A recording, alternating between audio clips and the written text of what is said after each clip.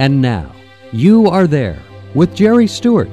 Hello, I'm Jerry Stewart. As you know, I spend a lot of time talking about the great sacrifice of our war veterans and those presently serving in our military. And we want to always take the time to give great honor and respect to those who have given us, are giving us today, our freedom.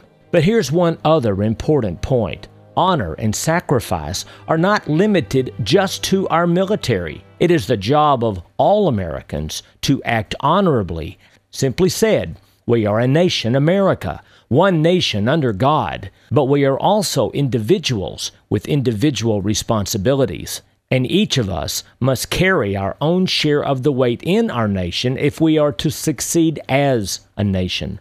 Did you know that when America went to war with England in 1776, only about 16% of all able-bodied men fought for the colonies? You say, why was that?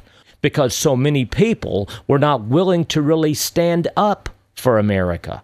And isn't that where we are today as a nation of people? So many Americans are more interested in talking down our nation, while what our America really needs is for us as citizens to stand up.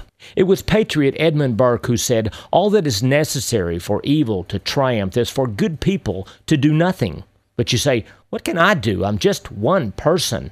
One other powerful Edmund Burke quote says this, "No one can make a greater mistake than he who did nothing because he could only do a little."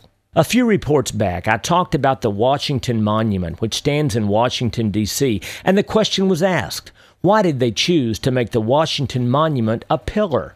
The answer? Because a pillar is the best representation of George Washington as a person.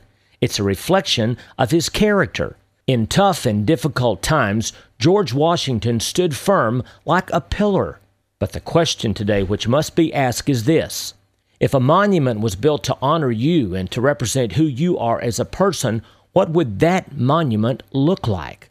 Sadly, many of us would have to admit that if our own monument was built, it might not be very much at all. But the good news is this: there's still time. We still have the opportunity now to stand up, to pledge our allegiance, not just with our words, but more importantly, with our actions. And just where do we find the strength to be a pillar? The same place George Washington did. Almighty God. God was George Washington's strength.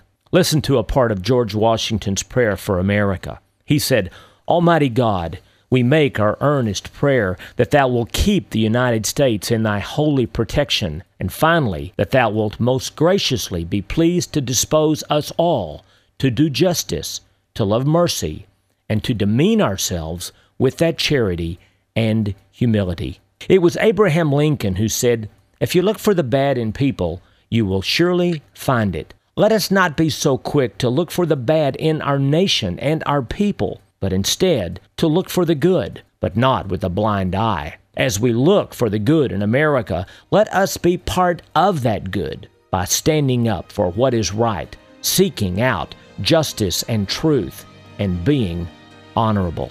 I'm Jerry Stewart.